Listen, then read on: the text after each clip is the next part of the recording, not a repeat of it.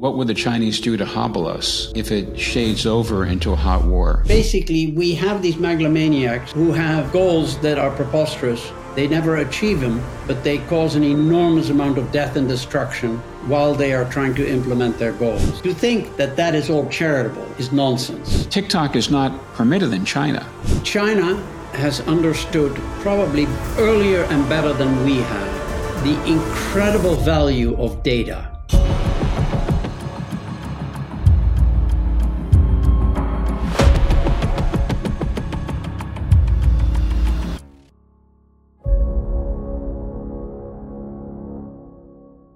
Hello, my name is Jay Newman. I'm the host of the Under Money podcast, where we discuss the intersection of power, politics, and corruption. It's my pleasure to speak today with Willem de Vogel. Willem is the chairman of the Jamestown Foundation, and Jamestown is a formidable nonpartisan research organization that focuses on Eurasian security, politics, terrorism, and increasingly the role and goals of the Chinese Communist Party in defining geopolitics and geoeconomics. Americans, and to some extent Europeans, have become increasingly wary of China, but most people have only the vaguest idea of the goals and techniques of the CCP and Xi Jinping. Willem, you may quibble with this, but I view you as one of our foremost experts on China, and you've issued a clarion call. Would you tell us, what is China? How should we think about it? And how would you characterize the Chinese Communist Party and its ambitions? Well, thank you, Jay, for having me on. You're right, I quibble with you. I'm not an expert, I'm a commentator. And it's a very important distinction to make because there are China experts who have studied the country, the CCP, its people, for decades. They have lived there, they speak the language. I don't do any of that. I've only been studying China probably for the last 6-8 years. I probably spent an average of 6 hours, 7 days a week on it. And yes, I have, in consultation with all these people from various walks of life, but who know China, I have concluded that China today is the most evil, most relentless, most totalitarian opponent that the United States has faced since its Declaration of Independence in 1776.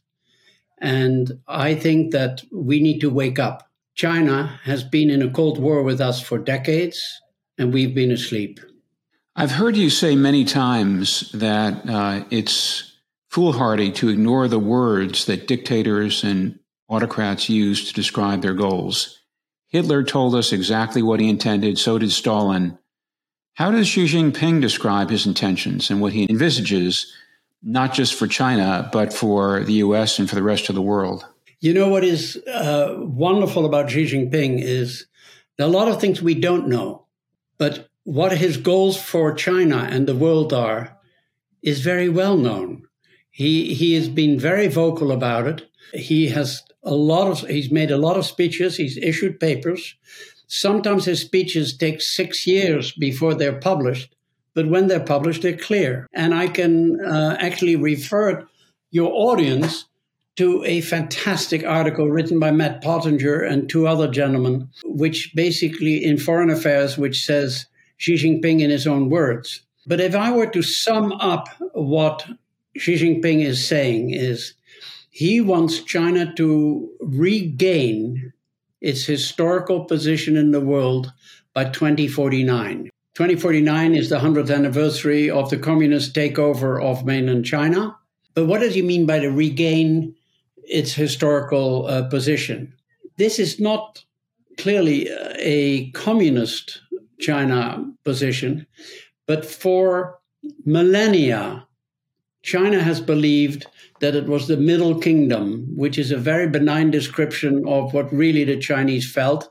They were at the top of the pyramid in the world, and they thought that they were the rulers of the world, exaggerating a little bit. But basically, China wants to dominate the world order. Xi Jinping makes it clear he wants to reshape the world order. Xi Jinping makes it clear that he is totally opposed to democracy, to freedom of speech, freedom of expression. One of the most striking things in a very simple document that describes sort of what the party members should do and follow is he doesn't want an independent judiciary. In China, there is no independent judiciary. The party is above the constitution. The party makes out what happens, doesn't happen. And Xi is following in the footsteps not only of Mao and others, but he's following basically in the tradition of Chinese emperors. What makes him so evil? Well, everywhere you go in China, you see pictures of Mao. Mao is enshrined in the constitution. He says he reveres Mao. Mao has killed more of his own people than anybody ever did in the history of the world that we know of. Probably somewhere between 30 and 50 million people. Some people put the number higher. That's pretty evil. But Xi Jinping is evil himself. If you see what he's doing with the lockdowns today in China, that's pretty evil. If you see what he's done with incarcerating Muslim Uyghurs in Xinjiang, the northwestern province, probably about 1 million people incarcerated there. Really what he's trying to accomplish is not clear, except he's trying to get them to give up their religion. He has basically permitted in his country the killing of opponents and to sell their organs for profit. What I just said is the Chinese kill young, healthy people, Falun Gong members by and large, and their hearts, lungs, livers are sold for tens of thousands of dollars, sometimes close approaching $200,000. That's the regime this man is leading. In the lead up to the 20-party Congress, which was in October, where he got appointed an unprecedented third term, on the way there, a lot of his people around him who didn't agree with him were eliminated. By eliminated, they were so the last purge, shortly before the Congress, was of 6 people. They were arrested. The next day, they were on trial. And the following day, their sentences were the most benign sentence for the 6 was 14 years in jail. This man is absolutely ruthless. And so when he says he wants to dominate the world, one thinks this is ridiculous. How the hell can you dominate the world? Well, it was ridiculous for Hitler to try and attack all of Europe and Russia at the same time. It was preposterous, but he did it. Okay. Napoleon tried to conquer Russia. Ridiculous. So basically, we have these megalomaniacs who have goals that are preposterous. They never achieve them, but they cause an enormous amount of death and destruction while they are trying to implement their goals. So why do I say China is in a Cold War with us? Well, if you go back 2,500 years and you read what Sun Tzu, the philosopher and military strategist, said in China, he said, basically, war is a series of actions designed to have your opponent submit to your will. And what China is trying to do is exactly that. They're trying, and by the way, Clausewitz, the German strategist from 150 years ago, said the same thing. So basically, China, when it says it wants to dominate us, that's a hostile objective. Now, are they executing on that objective? They are. Well, how so? Well, basically, ironically, China publishes from time to time incredible documents. And probably the most important document to focus on is a book that was published in 1999 called Unrestricted Warfare. It was written by 2 Air Force colonels called Wang and Zhou. In 1991, when the Soviet Union ceased to exist as a communist-led country, that sent basically shivers up the spines of the Chinese. It was the failure of a communist state. So they analyzed it in depth. What were all the things that went wrong, and how could they avoid a similar fate? And so basically, Unrestricted Warfare was published 8 years after the demise of the Soviet Union, which Putin always called a geopolitical demise, but the Chinese thought of it as an ideological demise. And basically, in Unrestricted Warfare, which has a byline, by the way, that says, win without fighting, the authors suggest literally hundreds of different ways in which China can weaken its opponents and ultimately replace its opponents. We can talk about some of the things that they're doing, but I think this is why I say China has a goal that is adversarial to us. It's implementing that goal, has been doing so for 20 years because they're not shooting at us. It's not a hot war, it's a cold war, and that's where we are. Willem, it'd be very helpful if you would give us some examples of the techniques that China is using in terms of unrestricted warfare to disadvantage the U.S. and to weaken the U.S. and to enhance its position. Well, there are many, but I'll try to just highlight a few. The guiding principle is to try to take an asset, a U.S. asset or a Western asset, or a democratic country's asset, and turn it into a weapon. A quick example is Osama bin Laden did exactly that when he took 4 airplanes and flew them into buildings. Okay, that's how you convert an asset into a weapon. What has China done? Well, coming back to how evil they are, fentanyl is a very effective painkiller used in many hospitals on a daily basis around the world, including the US. But if you get the dosage of fentanyl wrong, it kills people. China has a surveillance state. It is the most totalitarian country ever that existed in the world. Why? Because today's artificial intelligence and fast computers and smartphones all over the place and cameras all over the place, you can surveil a population in a way that has never been done before. That system would catch in China the drug lords who are selling the ingredients to make fentanyl to the cartels, which then get it to America, where last year, according to the CDC, about 100,000 people died. Okay, China can stop that. I have spoken to lots of people in drug enforcement, etc. We don't have black and white proof that China can't stop it. But as when President Trump brought up with Xi Jinping that, hey, we have this fentanyl problem, you should do something about it. And Xi Jinping's answer, supposedly, I wasn't in the room, was, well, we have no drug problem. Okay. And it is clear that China doesn't have a drug problem. So that's one example. Okay. And it shows by killing Americans, particularly young Americans, that causes havoc, weakens us. It also means that we spend a lot of money on finding drug lords and what have you not. So it hurts us every which way. Another example, international institutions can be a cause for good or for bad. In, I think, 2001, China was allowed to join the World Trade Organization. And it joined us at that point in time, 21 years ago, as an emerging market, which it probably was. And why do I mention that? Because emerging markets have all sorts of financial advantages over established economies. Okay? What China has done very cleverly is it has bought friends around the world and in sufficient numbers so that when the issue is brought up that China should now, which is the second largest economy in the world, should now be recognized as a full-fledged economy and shouldn't have all these emerging market advantages, that does not pass because there are enough countries that will vote with China because they have been bought by China. Okay, that's an example. There are many more, Jay, but basically the last one I want to mention is TikTok. China has understood probably earlier and better than we have the incredible value of data. And if, in fact, you look today at the companies that gather data, they have the markets I wouldn't say that Apple Computer is a data gatherer, but Google and Facebook and all of these companies have enormous market caps because they control so much data, and data is so valuable. Okay. Well, data has obviously commercial value. You can target advertising to get somebody to buy a new tennis racket, a new watch, a new car. But data can also be used to get insights into people's thinking and then start to influence that thinking.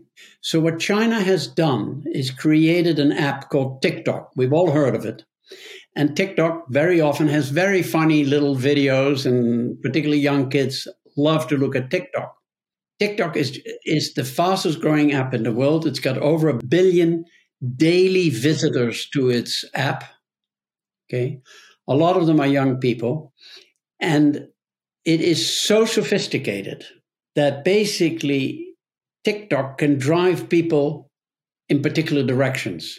China doesn't care whether people in America are on the right-hand extreme or on the left-hand extreme, as long as they are at extremes, because that creates havoc inside of America. So TikTok knows exactly, if you and I are both on TikTok, maybe you get driven one way, but I get driven another way. And by the way, an incredible feature of TikTok is for all these billion people users of TikTok, ByteDance, the company that controls TikTok, has an individual psychological profile of each of these people. So TikTok, an asset, because it sells lots of advertising, is also a way of propagandizing, of influencing, and the influence on young people is so enormous that the Wall Street Journal article published a study that said that a young cohort from 17 to 25 that are daily users of TikTok have a suicide rate that is double the cohort that does not watch TikTok. Wow. So there you have three examples of how China is fighting this Cold War against not only the U.S., but primarily the U.S. and the rest of the West. Yeah, there was talk fairly recently about either banning TikTok or controlling access to the data. And if I recall right, that came to nothing. And in fact, all the data that's collected by TikTok, including apparently the keystrokes that people use on their phones and their computers to access TikTok, are recorded and are accessible in China. And in fact, TikTok is led by very senior officials who are part of the national security establishment. Why haven't our policymakers really put a stop to this? It'd be very easy to do. And I'd just like to point out that, again, that TikTok is not permitted in China.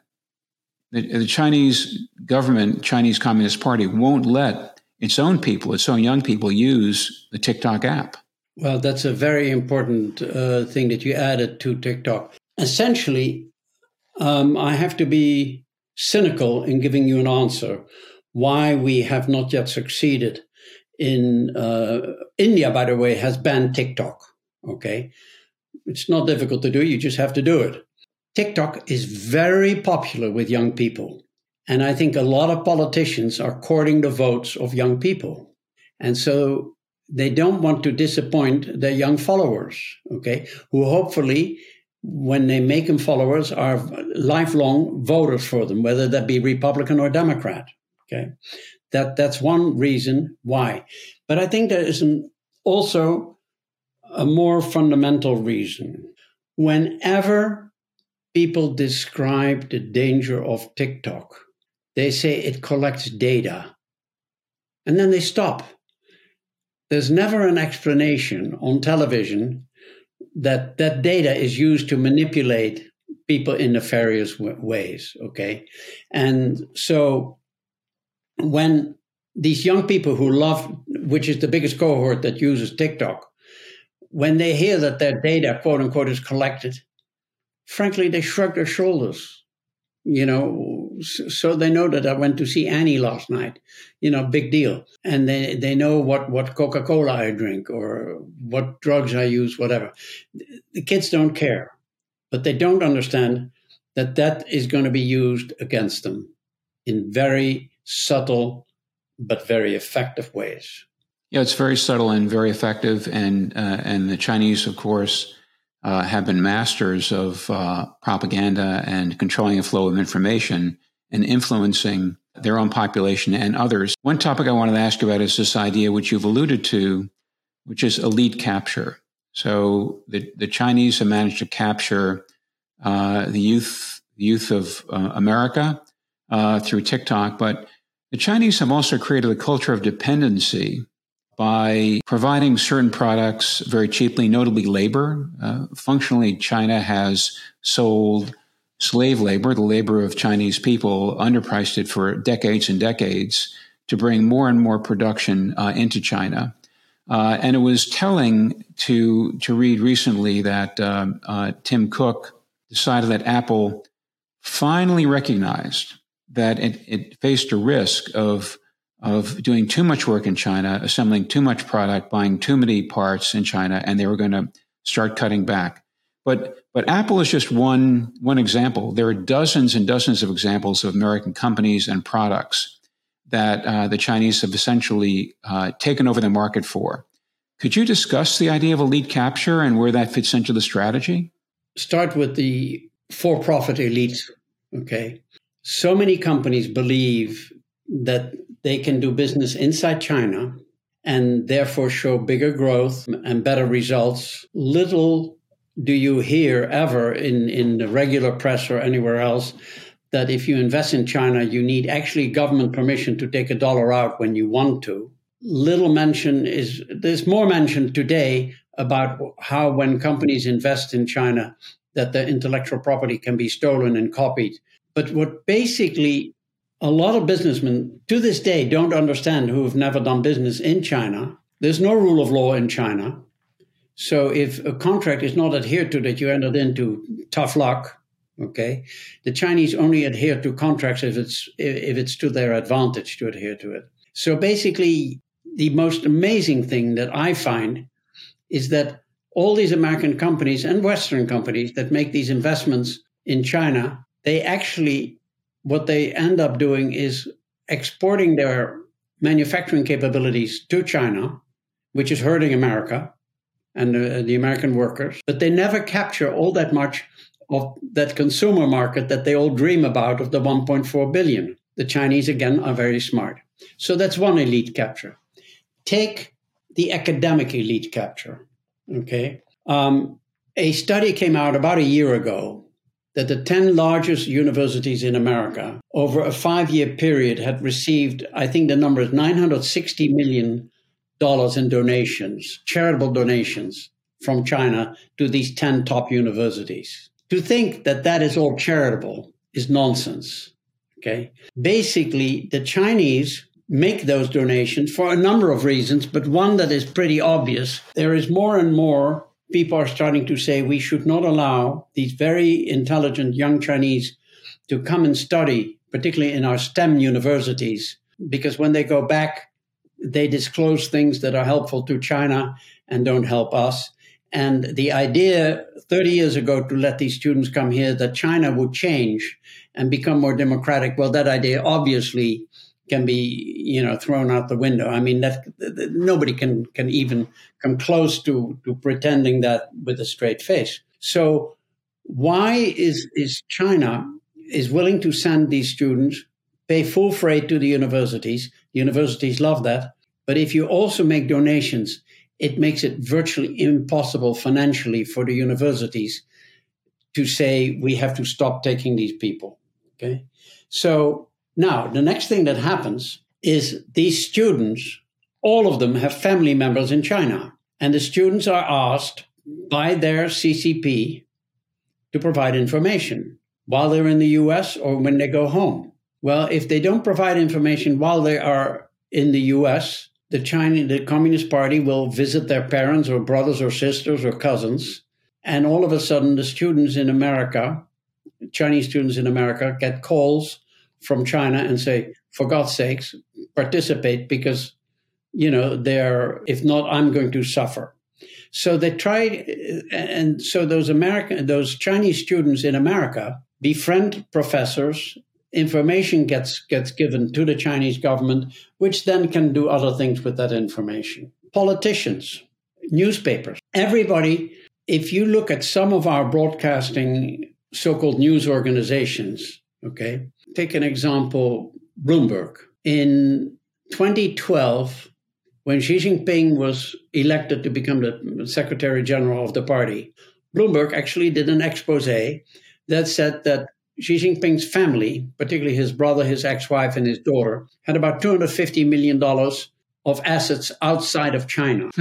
Within moments of publishing that article, the Bloomberg terminals in China went blank. Of course they did. and Bloomberg, is much more careful these days in the way in which it reports on things. And so basically today, when you read from any newspaper, from any news conveyor, reports that are filed in Beijing, you know you're only getting a third of the story at best. Okay, those are all elite capture things in my book. So we're facing an enemy, and I accept your characterization that we're in a Cold War, an enemy with which we share nothing, no rule of law, no respect for international norms or institutions, willingness to sacrifice millions and millions of its own people to the goals of the Chinese Communist Party. How do we compete with that? Like with unrestricted warfare, where there are hundreds of ways in which they're coming after us, we have to follow hundreds of ways to go after them. Okay. And I basically believe that we must do everything we can to win this Cold War. And by the way, I believe we can. So let me first explain why we can and then what we should do about it.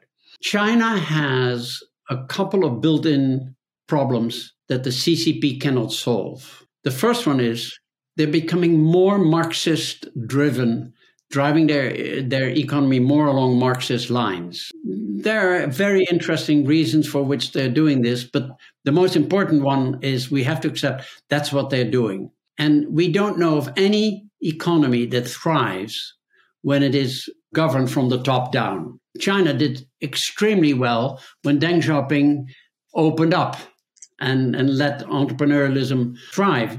And the Chinese are phenomenal entrepreneurs when given the freedom to be phenomenal entrepreneurs. So basically, the first problem that China's growth is going to slow very much, if not, and I think actually today, China's growth is negative already. When they publish figures, they always lie. But when you add up all the things happening inside China, they have negative GDP growth. So that's the first reason. The second problem that there is no way that the Chinese can solve. From 1980 until 2016, they had the one-child policy.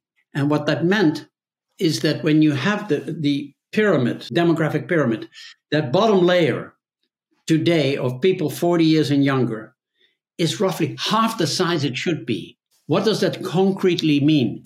Concretely, that means that in the next 12 to 15 years, China is going to lose 70 million people of working age. China is going to gain 230 million retirees. Unlike other countries, and particularly European countries, but even American countries, there's not much of a safety net for retirees in China.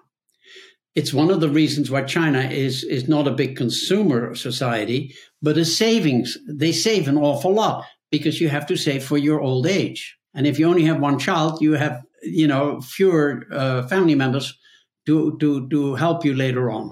The Chinese, for whatever reason, have never been big believers in being stock market investors. If you saved, the interest rate that you got was not very good, but they therefore invested in real estate products. And it is believed that over 70% of all of basically retirement plan or retirement savings were in real estate products. Well, we know today that China is way overbuilt, way over leveraged, and that their real estate market is falling apart and it is over leveraged. And at the moment, they're trying to cure the problems of their real estate problems by allowing people to borrow more, the developers to borrow more. Adding more debt to excess debt is not going to solve the problem.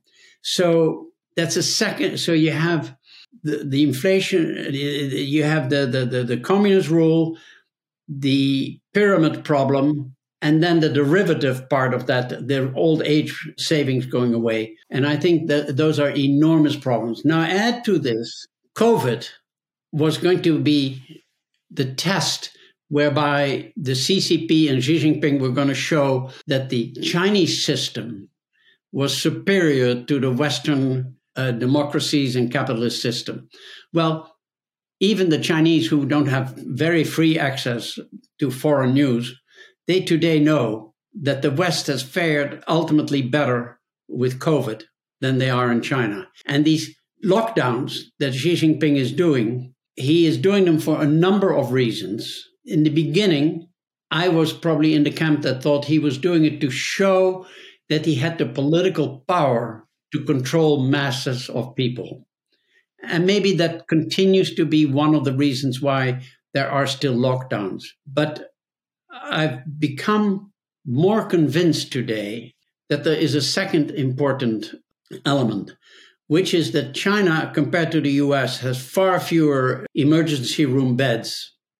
And if they didn't have the lockdowns, and because they don't have a good vaccine and very few people are vaccinated compared to us, there would be an immediate outburst that the lockdowns probably slow down.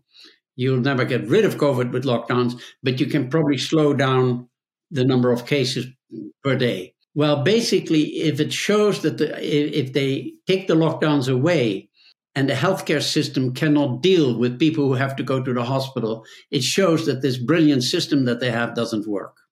So he's between a rock and a hard place there. So what you're suggesting, I'll play devil's advocate, that with those frailties, that maybe China is just going to self-destruct, and all we have to do is stand out of the way and let it do that. Why isn't that a reasonable strategy to pursue? In a way, it seems that, except for the CHIP Act, that's what our policymakers are doing, because they don't want to call it a Cold War. They, on one level, want to protect our advantage in advanced computer chips, but on most other levels, they're not really engaging.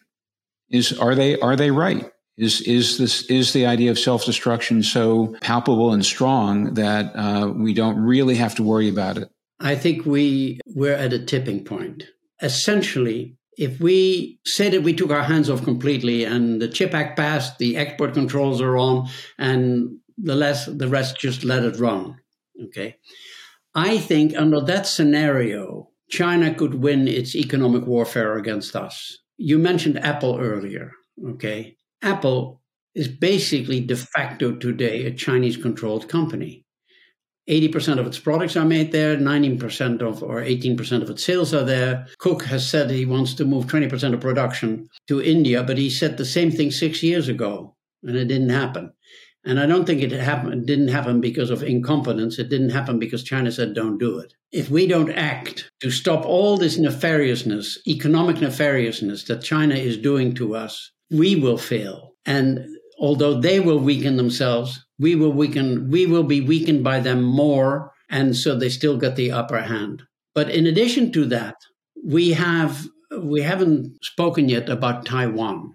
Xi Jinping has got Taiwan on the brain. I think the best explanation for his absolute obsession about Taiwan is that he wants to be recognized later on as the emperor who, quote unquote, consolidated the geographic reunification of China. I don't know if that's what drives him. I can see why in the 1950s the mainland CCP did not like Taiwan, because that's where the nationalists had fled to their opponents. But basically, we're now 70 years later. Okay. And I think that Taiwan is an embarrassment to the Chinese, because that is, by and large, the DNA of the Taiwanese and the mainlanders is very similar.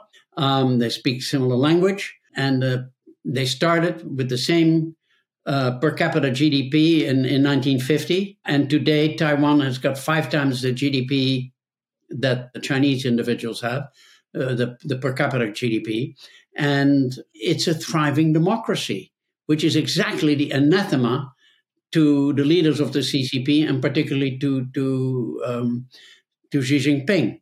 Now, if we do nothing, Xi Jinping will capture Taiwan one way or another. I mean, we can spend hours discussing whether it's with an invasion, an embargo, creating a fifth column. Anyway, if China were to get its hands on Taiwan, and God forbid they get its hands on Taiwan and get the chip production capabilities there intact, I think it will be the end of the role of America in the world. And I think America has a positive role in the world. Some of my fellow countrymen may not be so sanguine about that, but I do believe that America plays a very important role in the world. But if we let Taiwan just disappear, all of a sudden, the most important ally that we have in the world, Japan, will be hanging out there to dry. I think they will be hurt by China. South Korea, the same fate. The Philippines, the same fate. And then India will no longer have faith in us. India supposedly is a non-aligned country today, but frankly, they're leaning more in our direction than they are leaning in China direction, and they have border skirmishes and all of that. India will make common cause with China if we let Taiwan go. And then the Europeans, a lot of them are pretty fickle. I was reading today, Jay, that Germany, which supposedly got religion after Putin invaded Ukraine, has just decided that, yes, we were going to increase our defense budget to 2% of GDP, but no, we're not going to do it right away. At the same time, Germany, it's all today, announced that they're going to work with the Chinese company that bought 25% of the Hamburg harbor. They're going to work on other projects in Europe together and control other ports in Europe. So basically, if we don't stand up to China, we let Taiwan slip away, I think the Chinese will, even in a weakened state, be able to control an awful lot of our partners. And we will be much poorer for it, and they'll be better off for it. So you've touched on some very important points here regarding Taiwan, and also the idea that China, through its Belt and Road Initiative, is controlling ports and mines and oil drilling and forests and governments around the world. I think they have the Belt and Road, I think, has relationships with 160 countries, which is basically 160 governments that they're suborning and bribing and attempting to subvert and control. Does the U.S. have the stomach to actually deal with all these initiatives? I mean, I read recently that the U.S. is working closely with the Australians, who understand very well how dangerous China can be, and the Japanese, who also understand this. But will it work? Will the U.S.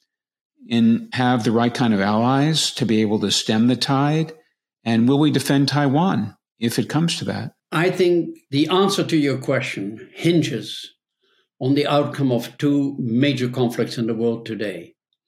The first one is in Ukraine. The Ukrainians can expel the Russians from their territory if the US lets them do it. I'm not convinced that we, for instance, don't want to give missiles to the Ukrainians that they could shoot from the mainland into Crimea and hit Sevastopol. Okay, we are handicapping to some extent the Ukrainians, and it's almost cruel. Now the Ukrainians are very clever and have workarounds, etc. And I'm still, on balance, hopeful that we win that battle. But were we to lose that battle, and were we to lose the battle for Taiwan, then I basically believe all these other countries, the Belt and Road countries, will line up with China, and China will, even though it's weak, will basically dominate. When I say dominate, they don't want to invade. They just want to be able to tell people what to do. About us defending Taiwan, it all depends on whether that is tomorrow morning or 3 years from now or 5 years from now. I think the single most important thing that we can do today, that can be done almost overnight, is to announce publicly that under no circumstances will we allow China to take over Taiwan, and in whatever form that takeover takes place, and control the so-called fabs where all the semiconductors are made. 60% of world semiconductors are made in Taiwan, and China needs to import 90% of semiconductors for its use every year. Our iPhones, our television screens, our computer screens, all made in China, but with chips made in Taiwan. Okay. So basically, if we tell the Chinese, you won't get your hands on these fabs, we'll sabotage them, they'll be gone, they have to think long and hard about what to do about Taiwan. Now, I think it was utterly clear to me, I didn't think that Putin was going to invade Ukraine because I thought it was a really irrational move to make. Well, he invaded it, but I think I've been proven right. Even if he tomorrow gets control of 100% of Ukraine, what does he have? A box of rocks. Okay, he's got nothing. So will the Chinese take us seriously that we will destroy the fabs? Maybe the Taiwanese would even do it themselves. Maybe sabotage from other people in the Far East. It's a real risk for China.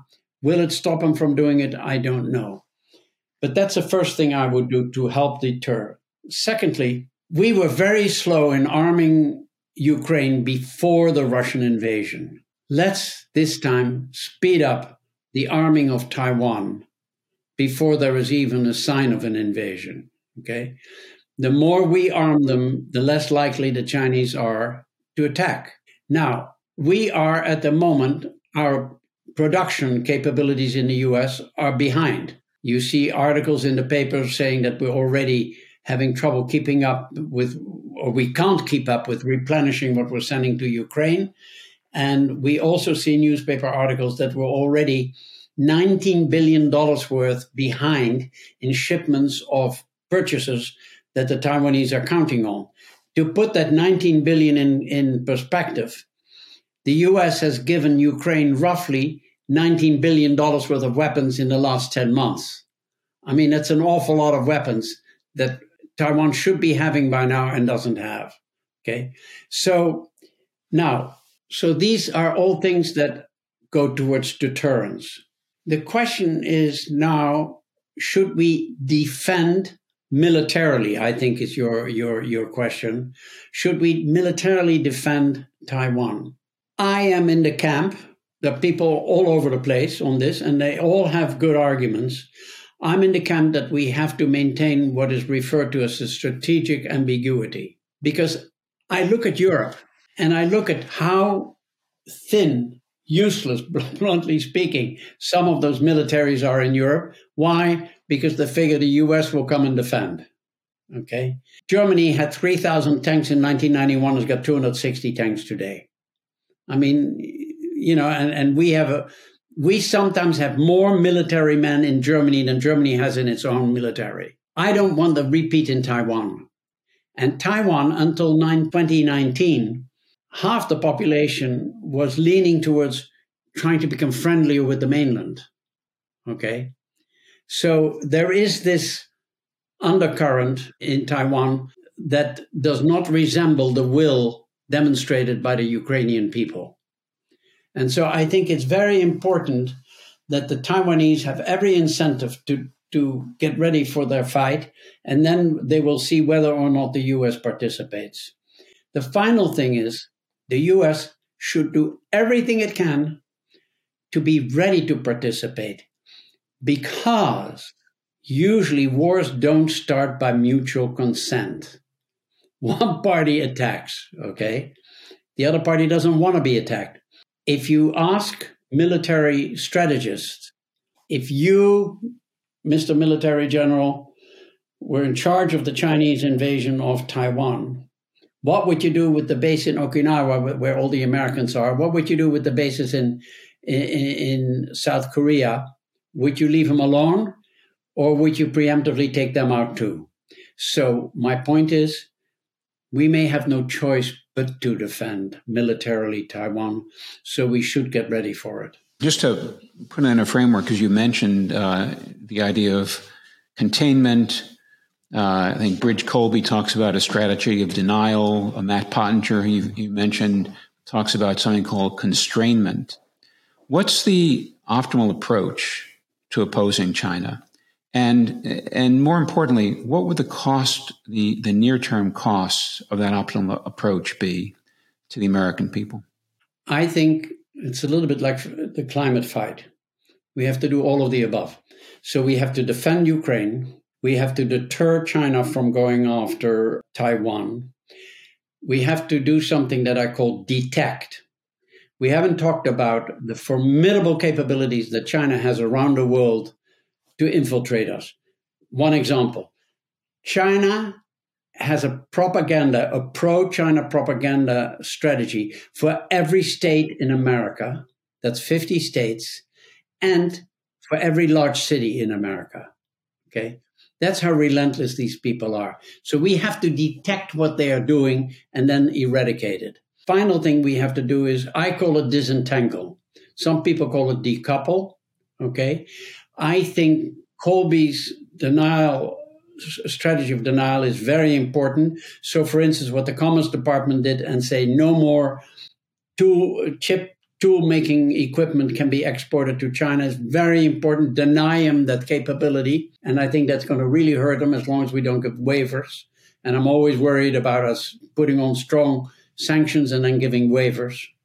We have a history of doing that. But we need to do the denial. The constraint is basically, I am strongly of the belief that if we have an official government finding that we are in a Cold War with China, that it is much, much harder for boards of directors to approve new investments into China. And I think when the new investments into China stop, then the exodus from China will accelerate. The good news is, Jay, a lot of companies are already accelerating from China, but the last thing you want to do is put out press releases that you're doing it, because the more you talk about it, the more the Chinese are going to obstruct you from achieving your goal. But for instance, Japan in the last 3 years had 960 or 980 companies that have completely pulled out of China. Wow. Okay, so some are small. Okay, but the other thing that's very important to understand is people who live in the neighborhood are not investing more in mainland China. South Korea, a few years ago, made all of its telephones in the mainland, and no longer. Samsung has pulled it all out. Okay, so I think we need to do all of the above. And now, what is the cost? The cost will be high. I don't know how high, but if I look at the first Cold War, our cost of defense was 7% of GDP. Today, we're spending about 3.5% on GDP. And I'm not saying that we should invest a lot more in defense. I'm not a defense expert. I'm not an expert in anything, as I started off this interview. But basically, let's suffice it to say, I wouldn't increase defense. But there are lots of other costs we have to bear. So, for instance, take the Green New Deal. Let's assume that we all agree that we have to do something about climate. I don't agree, but let's assume that we have to do that. Our chosen method to do this is to make us much poorer and China much richer. What we have to do is bear the cost of extracting the rare earth minerals from the dirt. Do you know that we mine some of that rare earth in America, send it over for extraction to China, and then bring it back? Why do we do that? Because the process of cleaning it up is environmentally so terrible that if we did it responsibly in the US, the cost would be astronomical. Well, if we want to have everything driving on a battery, we should be willing to bear that cost and do it here and not be dependent on our enemy and make him richer. Okay, so basically, is that going to be another 3.5% of GDP? Maybe more, but compared to where we're going to be if China actually dominates the world, ask any of those 160 countries where China has a Belt and Road Initiative how happy they are with the Chinese influence. And I doubt that you're going to get a dozen who like it. Your point is very well taken, that we can't afford, whatever the costs are, we can't afford to lose the battle. In Cold War I, there was a national unity. There was a very broad recognition that we were at risk, our way of life was at risk, and we had to defend it. So far, even though people are becoming more and more concerned at the margin with China and the role of China in the world and techniques used by China, like the recent publication of the fact that China operates 100 police stations in different countries around the world, including in the U.S., that forcibly repatriate citizens. So we know, we get an increasing sense for what life under Chinese leadership would look like. But how do we develop a national will and a national unity to take on the problem and accept these costs, these short-term costs? Get fools like me to go around the country and educate people. That's really, I think an informed public will accept. You know, your viewers and listeners to this podcast, I would love to hear from them where factually I'm wrong. Okay, basically all the things that China is doing can be documented. for instance, forced organ harvesting. I mean, the documentation, the proof that they're doing that is overwhelming. You can call up a hospital in China and make an appointment for a new heart and be seen within 2 weeks. I mean, ridiculous. So basically, we have to educate our people. We also have to educate our congressmen, our representatives. I actually find, Jay, because I'm on a mission here. I love the opportunity you're giving me here to talk about this. But I've started to reach out to Congress people.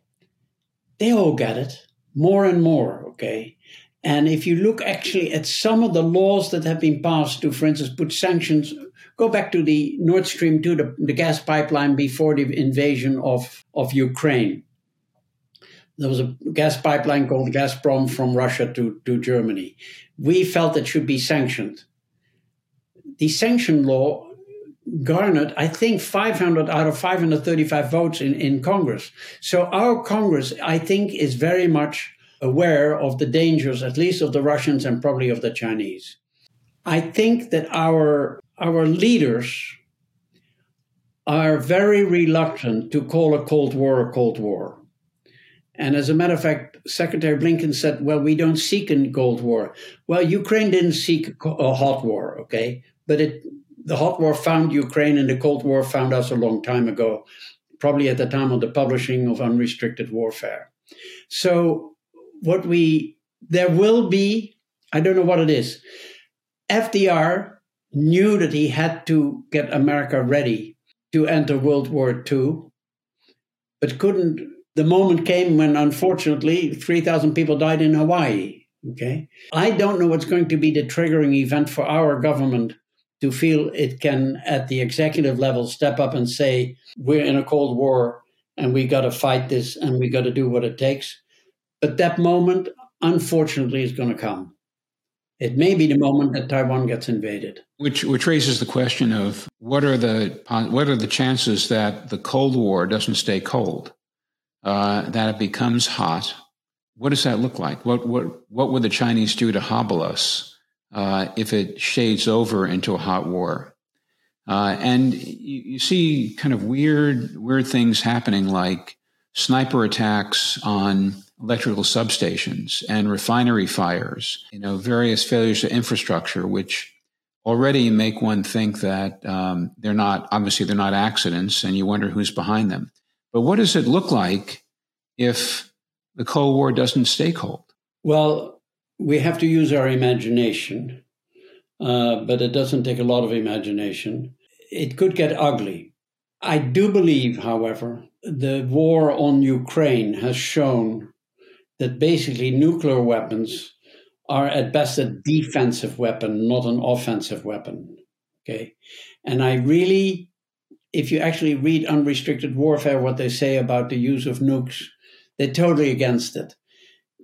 One thing I haven't mentioned, I know you know it, but for your listeners, China cannot exist without trade. Okay. And so basically, if China were to use a nuke on, whether that is on Japan or on the US or anywhere, forget about trade, okay? The Chinese can't heat themselves and they can't feed themselves. So basically, I don't think it's going to become a hot war with nukes. Now, will they sink some of our vessels, some of our navy, etc.? That's entirely possible. But the more they do it, the more resolve the American people will have to basically stop doing any business with China as quickly as they can. And if it means that we lose Apple products, we lose Apple products.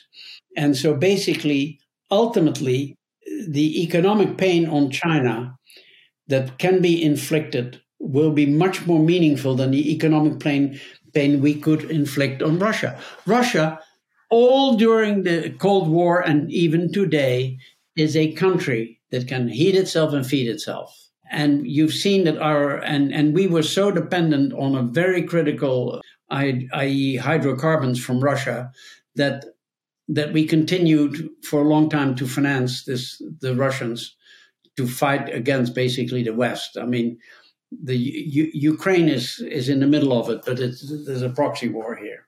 It didn't start as a proxy war, but it's become one. So basically, I think that the pain we can inflict economically on the Chinese will be enormous. Then they'll inflict more pain on us. I don't see the Chinese maybe sabotage of electric grids, hospitals, and things like that. But I don't see the Chinese have no capability of coming across the Pacific and harm us that way. They can do it with missiles, but that's dangerous. We have missiles too. So ironically, I think it will be very messy, very bloody, but there will be self-constraint there should be self-constraint. Now, what worries me tremendously with the new political lineup in China is that, as you know, Xi Jinping is one of 7 people on what's called the Standing Committee of the Politburo. He replaced a lot of people on the Standing Committee, and he replaced all people who were very good economic thinkers, some of whom who had been trained in our best universities in capitalist economics, and he's replaced them with people who think very differently. And so I don't know whether his immediate circle of advisors are going to have the ability to warn him of the economic catastrophe that will follow if he starts a hot war. Willem, it's what you're doing is in educating people, all of us who don't follow China day to day, don't follow these strategies and relationships, educating our elected leaders as to the risks and the nature of the unrestricted warfare that's been leveled against us. If you're going to frame it succinctly, and we don't have to be that succinct, but if you're going to give the man on the street, I include myself in that, a simple framework for thinking about the problem, what would you say? We are facing an adversary who wishes us ill. And the dumbest thing we're doing is we're helping our adversary achieving its goals. And sadly, it's a repeat of history. In the late 1930s, between the UK and the US, in today's dollars, trillions of dollars were invested in Germany. We gave Germany the technologies that they needed to do invasions, such as synthetic rubber, synthetic fuel, better explosives. And Germany only had 2 tank manufacturers. One was owned by Ford Motor Company and one by General Motors. Okay, and we are repeating this stupidity because we thought then Nazi Germany was prosperous compared to the rest of the world and was growing again, and we were still in our depression, and so we thought that was a good thing to do. And now what we have to do is we have to look back and say those people were atrocious. And by the way, Hitler wrote Mein Kampf, that was his unrestricted warfare equivalent. And he gave plenty of speeches and plenty of propaganda, and he had plenty of writers. And by the way, we had a very competent ambassador in Berlin from 34 to 38 who sent cables every day to Washington explaining everything that was going on in Germany, including the killing of lots of Jews.